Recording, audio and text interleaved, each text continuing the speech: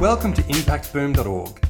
We search the globe to find the people, stories, ideas and inspiration to help you create maximum positive impact. Each week, Impact Boom brings you thought-provoking interviews with world-leading practitioners passionate about creating positive social change.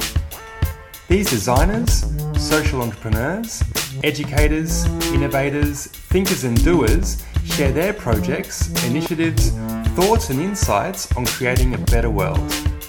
You can find all the stories, links and other great content at impactboom.org. Follow us on Facebook or Twitter for the latest updates, or subscribe to the newsletter or on iTunes. Thanks for listening to episode 13 of Impact Boom. My name's Tom Allen. I'm the director of Some Positive, and I'm passionate about bringing you the latest interviews and insights to help you create positive social impact. Today we're speaking with Stephanie Akahui-Hughes, founder and lead architect of Aka Architects.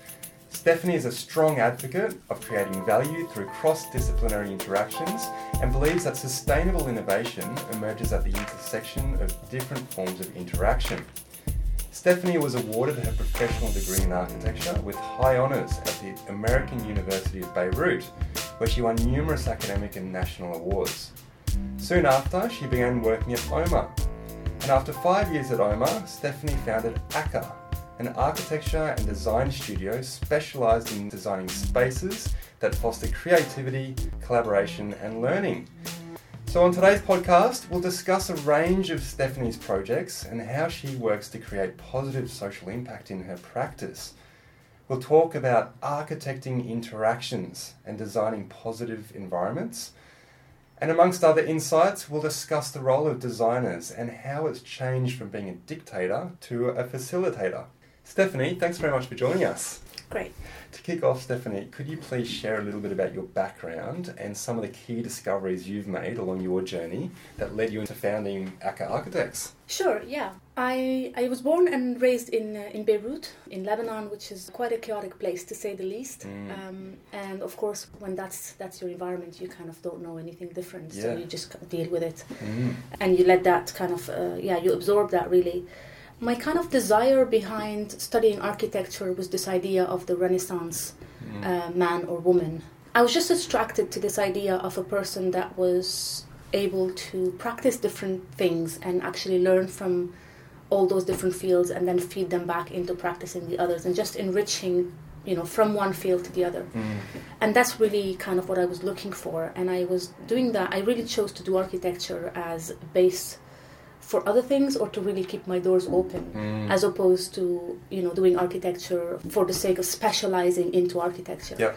At least that was kind of the initial thought when you're 17 and they ask you, what do you want to study and commit to for the rest of your life, right?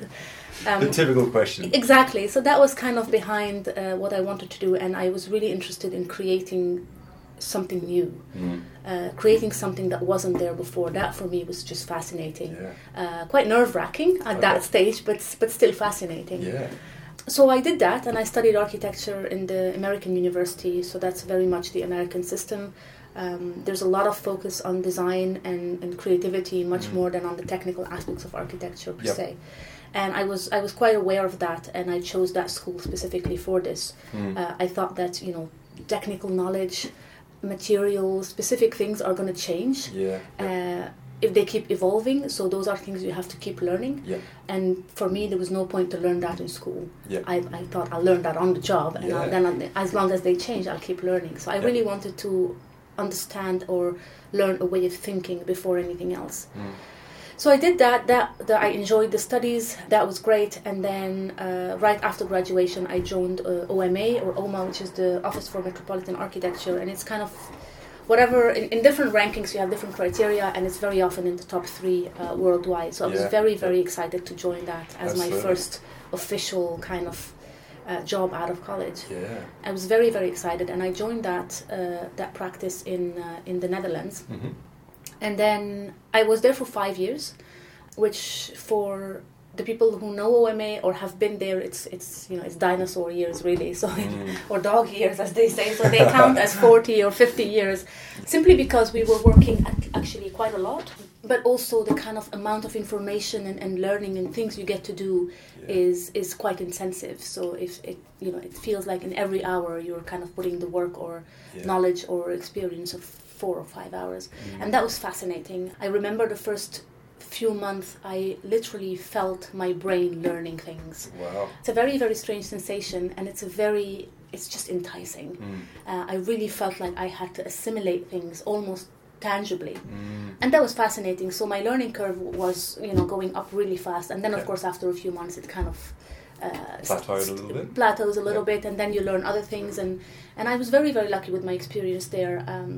I worked on projects that were being built, which sounds like, of course, what else? But actually, if you know anything about architecture, you'll know that's actually a very big luxury. Yeah. There were projects in the Middle East, in Qatar, and I was back and forth very often, and it was a very, very exciting experience. And I always say I learned a lot about what to do and what not to do. And what not to do simply had to do with my way of looking at things, or my own belief of what architecture was. So with that came also the realization that this is not the way I wanted to practice, or this is not the way entirely that I saw things, or that's not what I thought the role of the architect was. And so there came a time where I was questioning, is this how it's done? And of course you ask around, you look around, and people say, well, this is the best architecture practice in the world, or one of the best at least, so what else do you want? And somehow I wasn't really satisfied with that answer. And then from there came this whole, what does it mean to be an architect? What do I want to do really? What is my role? Where am I bringing value? There's a lot of things that were happening that I thought, no, this is not what it should be about. It should be about something else. And from all of that thinking, along with other exercises, I also went back to school actually during my work there. I was looking for more. I was looking for something. And from all of this search and investigation came the vision that I now call Architecting Interaction. And ACA is only born as a vehicle for that vision. So for me, founding a firm just for the sake of having a firm, and then having to run after projects and keep the firm running is a bit besides the point, for me at least. It was a vision first, and an idea, and this vision of what architecture would be about, where is the value, why just one more architects in this world? There's so many of us. Why all of this? And then that vision came about, and I'll tell you more about it later. And then I figured that to make that vision reality, to kind of apply it in projects or apply it in anything for that matter, I needed a vehicle for that. And this is where ACA was born. Fantastic. It sounds like you got a really strong sense of purpose. Which is something which, in speaking to a lot of people about this topic, they say it's something that's fundamental to drive your business forward, right? In watching your TEDx speech you gave in Belfast, you speak about segregation and disunity and fragmentation, and that's some of the things you witnessed when you grew up in Lebanon. So can you please share a bit about how this shaped your current worldviews, and then how it sort of informed this sort of architectural practice that you're talking about now? Yeah, sure. Growing up was, I grew up among many problems, and you're a child, you're playing around, and you hear adults having conversations over your head about there's a problem here and there's a problem there, and every time I asked, what's the problem, or what's the cause of the problem? You'd get very different answers, never anything clear, never anything to the point. And for me, this was really a sign that a problem never has one cause. That was kind of my maybe fatalist conclusion, but it was my conclusion as a child, and even now. At least large global problems that we're discussing that are very prominent these days never have one cause, which also means you can never address them or solve them per se by focusing on one solution. For me, my response to that was really looking at this notion of holistic approach or holistic thinking, and what I call comprehensive thinking or comprehensive innovation, and this desire to look at the context, at a full context, as full as possible. There's always a chance we miss here or there some aspects, but this is also why I think the answers cannot come from one topic or one field, but also not from one party or one expert, no matter how experts we are. Yeah. And this is where, notions such as participation or collaborative processes or gathering insights or looking at different issues in different fields, all of those notions have their seed into this belief that it cannot come from one person or one field, whatever it is. We're hoping that's a solution, or maybe even better, a question or an answer, or Yeah, it's really interesting insight, and something else that you shared in that same TEDx talk about that fragmented behaviour and thinking and solutions, and using that comprehensive innovation as a solution to that. Yeah, well, we hear a lot of talk about innovation, even collaboration, co-creation, participation. They're all very big buzzwords at the moment, and I really needed to kind of define what I meant when I used them. First and foremost to myself, but also to other people. And for me, innovation is not enough, because we can innovate within the very restrained limits of one field. Yeah.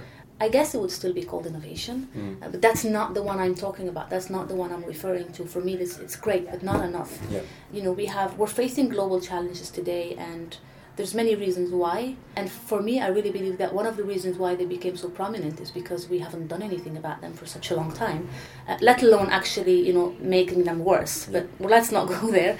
We actually haven't addressed them for a long time, or we haven't addressed them properly or in the right way. And I'm not saying that because I have the answer to how to address them. Yeah. I'm just experimenting with the approach to how we could start kind of addressing them, or start to find a way or a process to address them. Yeah. And for me, that really has to do with this idea of comprehensive innovation. And there's kind of two parts in that. The part of comprehensiveness, which is about, we need more than one expert. We need also the people that we don't necessarily look at as experts. Yeah. Users, for me, are the main kind of source of insight and expertise. Sure. Yeah. And you don't usually see them around the table. But also this idea that it's more than one field and more than one expertise, really. I think our education systems have really developed in vertical silos, and we're much more specialized in different things, in everly narrow and deep things, in a sense. And that's good. Yeah. And so far, it has its kind of merits over the centuries. And I think we have not complemented that with this idea of horizontal people, or people that would actually be able to see patterns between different fields or enrich one through the other and stuff like that. So this is kind of this matrix, as if you will, of vertical and horizontal lines is what's behind this idea of comprehensive. And then, of course, the idea of innovation is because whatever answers we have from before are not working anymore. You see that with companies, with corporate companies, with governments, with nations. We do the same thing we used to do, and somehow it's not working anymore. So we obviously need new ways. We need new answers, new ways, new questions, and this notion of new is where innovation is needed. So that's really what I mean with comprehensive innovation. Fantastic. Yeah. Really, really interesting. So what projects are you involved in currently that you're particularly proud of? Yeah, that question made me laugh. Why is that? Because I think we, as a team, my colleagues and I at ACCA, were very, very blessed in the sense that we're actually proud of every project we've done. And that's, of course, lucky, but we've worked for that. Yeah. And I think if you look at it, part of me is thinking, well, of course I should be proud of all the projects, otherwise why would I do them? But of course the reality of things is very different, and it's very easy to do projects you wouldn't be proud of, either because you had to do them to keep the kind of office running, or because you had every good intention at the beginning, but somehow the process didn't go as you wanted, or a number of reasons why they would go wrong, if that's the right expression. I think because ACCA was born based on a vision, our raison d'être, our reason for existing as a company, it's very, very clear. And it doesn't have to be a company. It could also be something else. For now, I don't know what else, so it's a company. But it's kind of this engine to develop this vision. It's far from done, obviously, and to develop the vision, but also develop the applications of the vision. Yeah. And for me, it's really interesting to kind of look at that. And I've started developing this vision from before the company ever existed. I started being invited to give speeches and lectures about the vision, I think over a year before the company existed as an entity.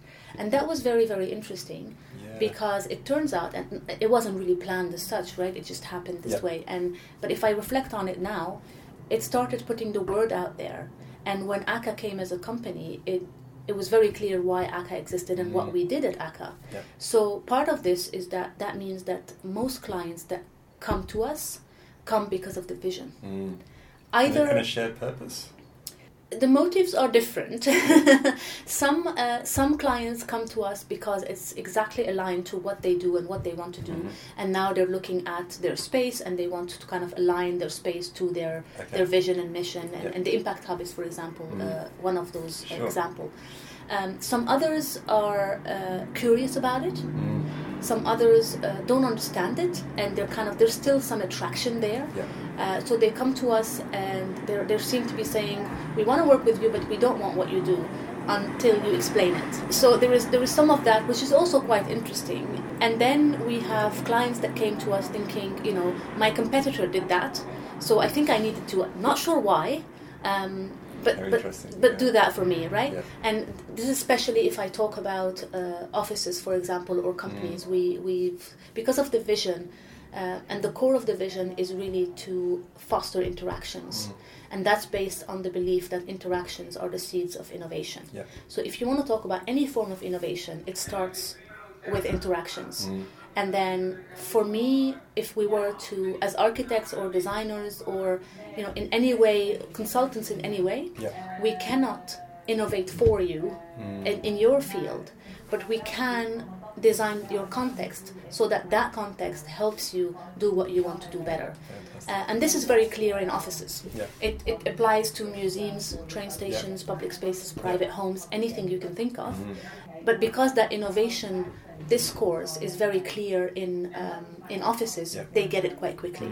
So you also see companies that say, very often they talk about this open plan or shared office or co-working spaces, and a lot of clients would use these words without really knowing what's behind them or why they're beneficial. And they just want the end result without knowing the reasons why. So we've had a lot of conversations with different clients, and it's really interesting because it's not about convincing them why our vision works for them. It's about discovering together if it works for them. Not everybody needs the same solution. So even if you as a bank think that your competitor bank has suddenly an open plan and you want that too, it might not be the best for you based on the nature of your work, your mission, what you're trying to achieve, etc., etc. So we've had a lot of conversations where I think we've learned as much, if not more, than the client themselves. So that's really, really exciting. Yeah, fantastic. And we have a number of projects. Some of them are, a lot of them are kind of driven by clients. So I've mentioned the Impact Hub, which is a co-working space. Where we are right now. Yeah. So it's a co-working space for entrepreneurs, social entrepreneurs, and the people working here go from one person freelancer to up to 8-10 people teams. And we're actually also one of those teams. So we've designed the space and we also work in it. This is our office as well. The ultimate test bed. It's fantastic. It's really, and it's actually not the first Impact Hub we've done. So I've started as a member in the Impact Hub a number of years ago. I can't even, at the very beginning, before ACCA was born. Excellent. I needed to kind of immerse myself with other people that were thinking differently, and that was a perfect environment to do that.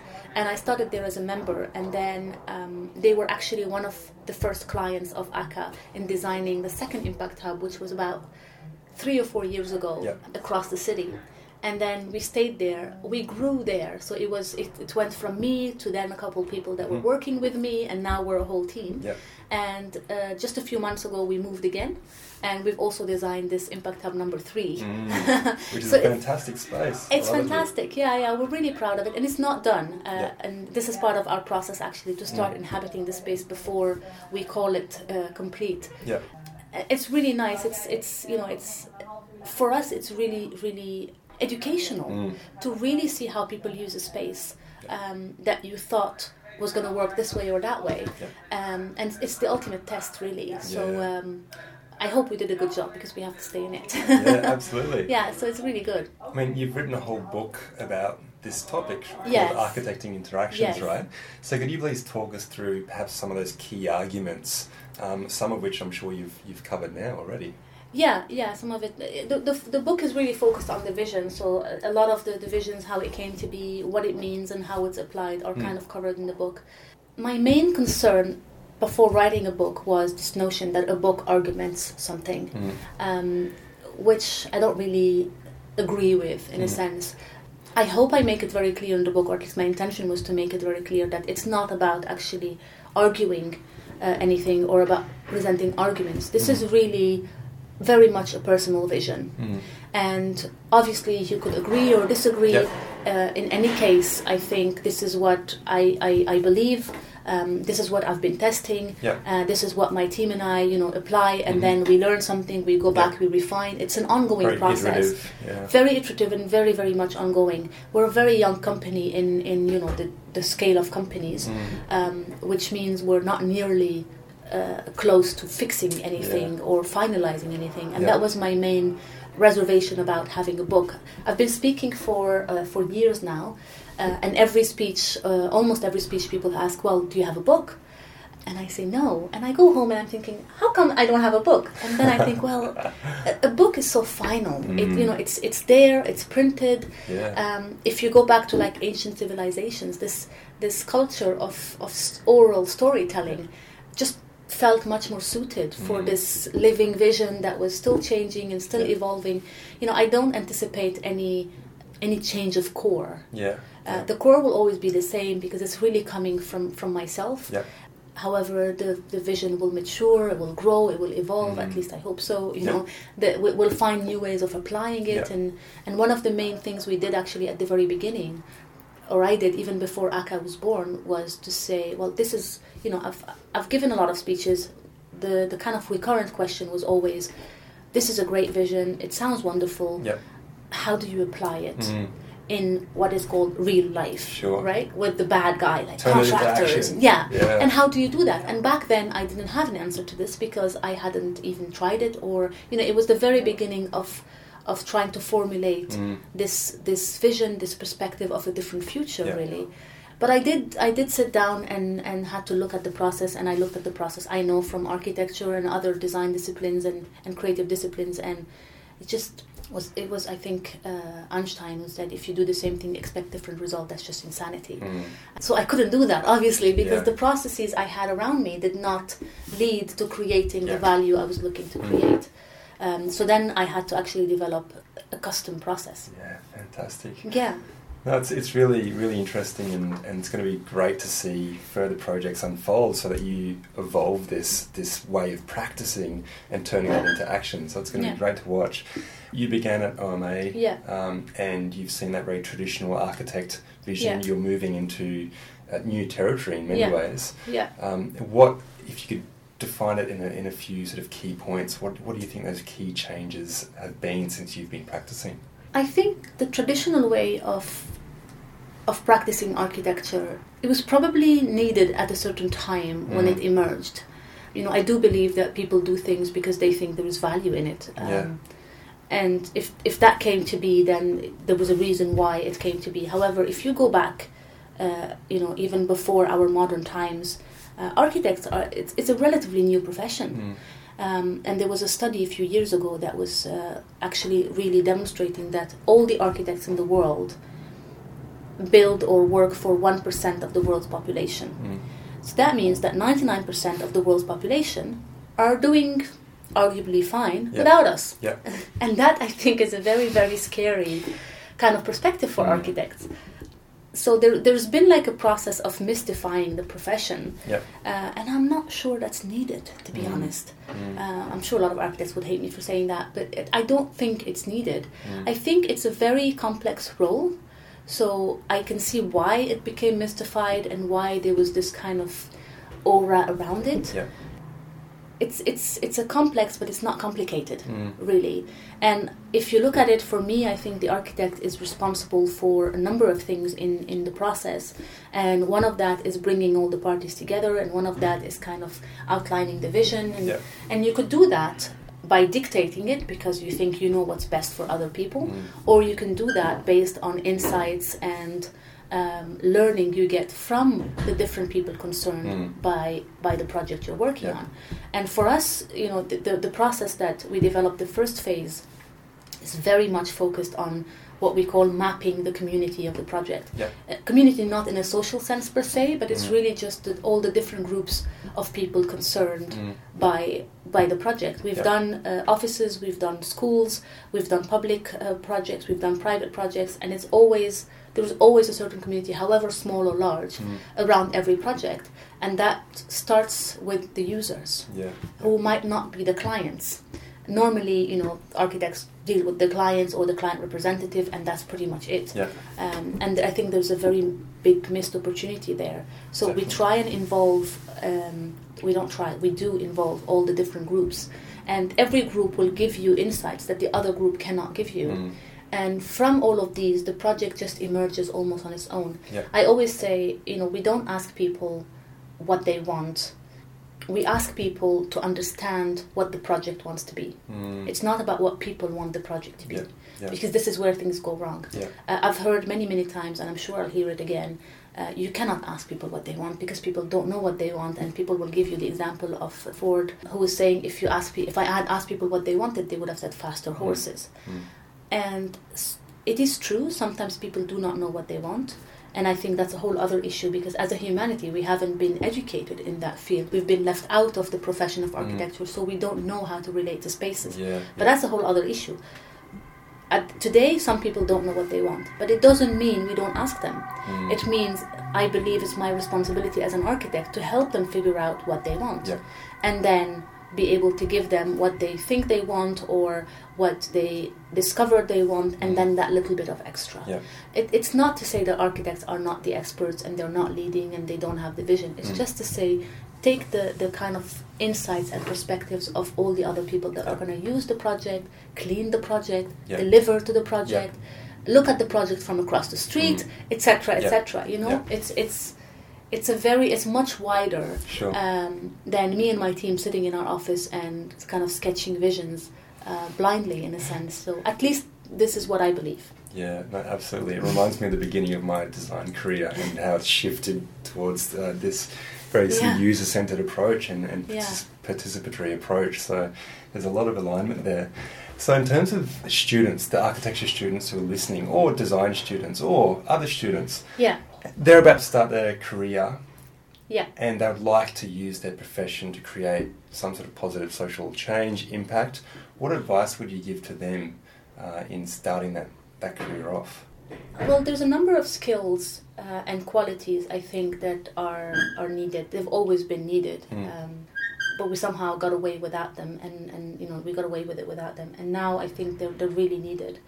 But before these qualities, it's really about clarifying for yourself what you believe or what you think, or why do you really want to be an architect? And it's a very, very scary question, especially for students about to start their career, because that implies they're actually finished studying. Studying architecture is not easy.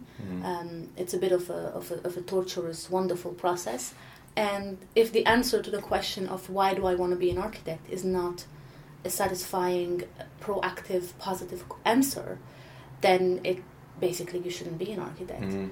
It's not an easy profession, and for me, the only reason that it's worth it is because of that driver that I found in my own vision. And I think, if you believe in that, that's great.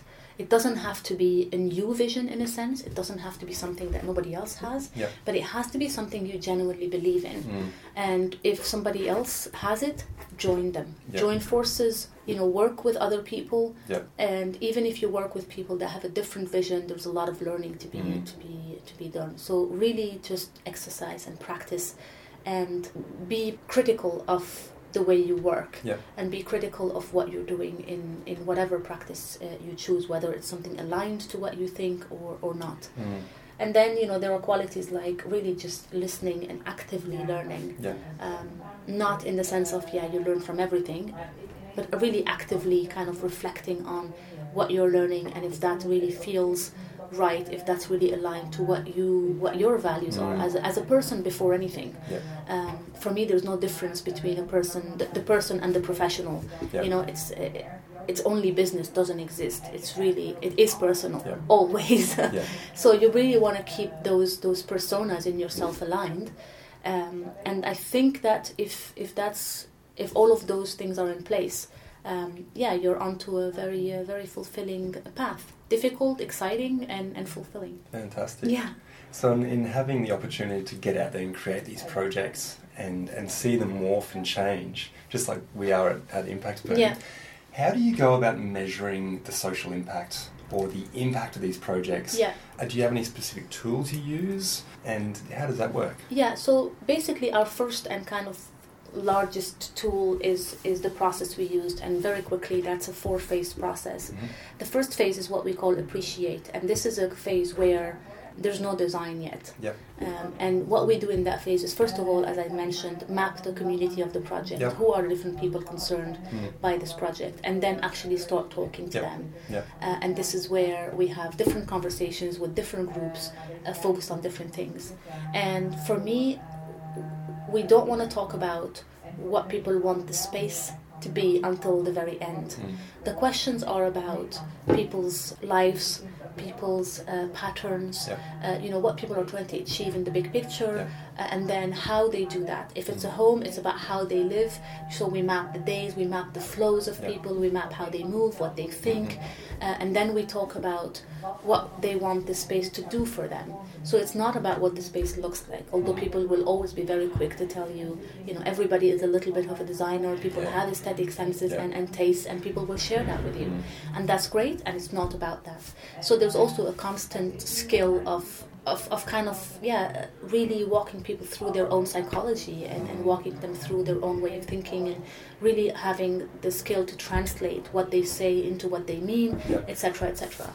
And it's a very challenging beginning because people are different, no one will agree on things, etc., etc. And it's really our role to reconciliate all of this as the architects. One of the very few things I did when I started developing this vision was take some psychology courses. I suddenly had the realization that all we do is for people as architects, and we have no clue how people think, how people behave. We have no clue. Nobody ever teaches us, at least not in my journey, not in the main universities, not in the main offices. You have no clue who's this creature that we're designing for. And that's really, really scary. So that's a side note. But maybe first, to go back to your question about students, do that. It's not about becoming psychologists or psychiatrists. It's just about a basic knowledge of human psychology. Yeah, really interesting. Yeah, so this is really kind of the first phase. And then we move on to the second phase, where we use all of these insights and learning to come together around what is the vision for the project. And this is still not about space. It's about the vision of the project and what the project is meant to deliver, or what the project is meant to do, or how is it meant to help the people in it, etc., etc. And then we go into the kickstart phase, which is the kind of implementation phase. And this is where the traditional process of architecture is, as you know it. So this is where we start designing, developing, demolition, construction. All of this happens there. And we end that phase before the project is completed per se. So of course, safety, hygiene, security, all of that's done. I've had the question, well, what if the ceiling collapses? It's not going to collapse. This is all done. What's not done is the notions and the dimensions of inhabiting the space. And depending on every project, we judge with the community, when is it good for them to start using the space, where in the process. And as soon as that happens, there's a whole new wave of insights that appear. Not only have we been talking to the people from the beginning of the process, even before design, which most processes don't do. Still, when people move into the space and start using it, it's not about what they said before. I say very often that, we work with the honesty of behavior. There's something in behavior that's much more honest than language could ever be. Yeah. And that's not in the sense of intentional deceit or anything like that. It's just behavior is very different. So we look at flows and how people use a space and what does that mean for them. So the last phase, which is where we are now in the Impact Hub, is where people are using the space and we're refining based on what we know from the previous process, but also really observing how people are using the space, what are the habits forming, what are the flows that are, kind of tracing in the space, etc., etc. And then we really can create something that fits like a glove. And there's something to it, and you can't put your finger to it, but for us, that's what it is. Yeah, fantastic. Yeah. It's really interesting to hear you talking about psychology and design. Yeah. And I have a fantastic colleague called Eleni Kalantidou, and I'll have her on Impact Boom in the future. Fantastic. But she's really, really focused on this area, so it'll be interesting to hear what she says about that. For sure, there's a lot we can learn from that. So they're starting to begin to wrap up now. Yeah. I'd love to hear about, beyond your work, if you are aware of or have any other really inspiring projects from around the world that you'd like to share that you believe are turning complex problems into opportunities. There is a recent project that I discovered a couple of years ago, I think it was, and then I think last year it became very famous. It's by an architect called Alejandro Aravena. He won the Pritzker Prize last year, and of course then that put him in the spotlight, and there's a lot of talk about all the different projects he's done. But there was one particular earlier project he has done that for me gave me hope. Because also suddenly I realized there's other people thinking the same way and doing it successfully. And I was really starting back then. So it was really, really nice. And it's called Half a Good House. And I think it's just a brilliant, brilliant project. Not in the way it looks, not in its aesthetic, not in the sculptural quality that we now are used to judging architectural projects by. There's nothing wrong with those. But for me, the brilliance doesn't lie there. The brilliance lies in the idea behind it and in the process that it took. So it's a project dealing with a lot of different constraints. It's government money, etc., etc. So there was not enough resources to do a good house for these families. So what Aravena's team decided to do was to take all of those resources and build half a good house as opposed to a full poor house. Because house is real estate.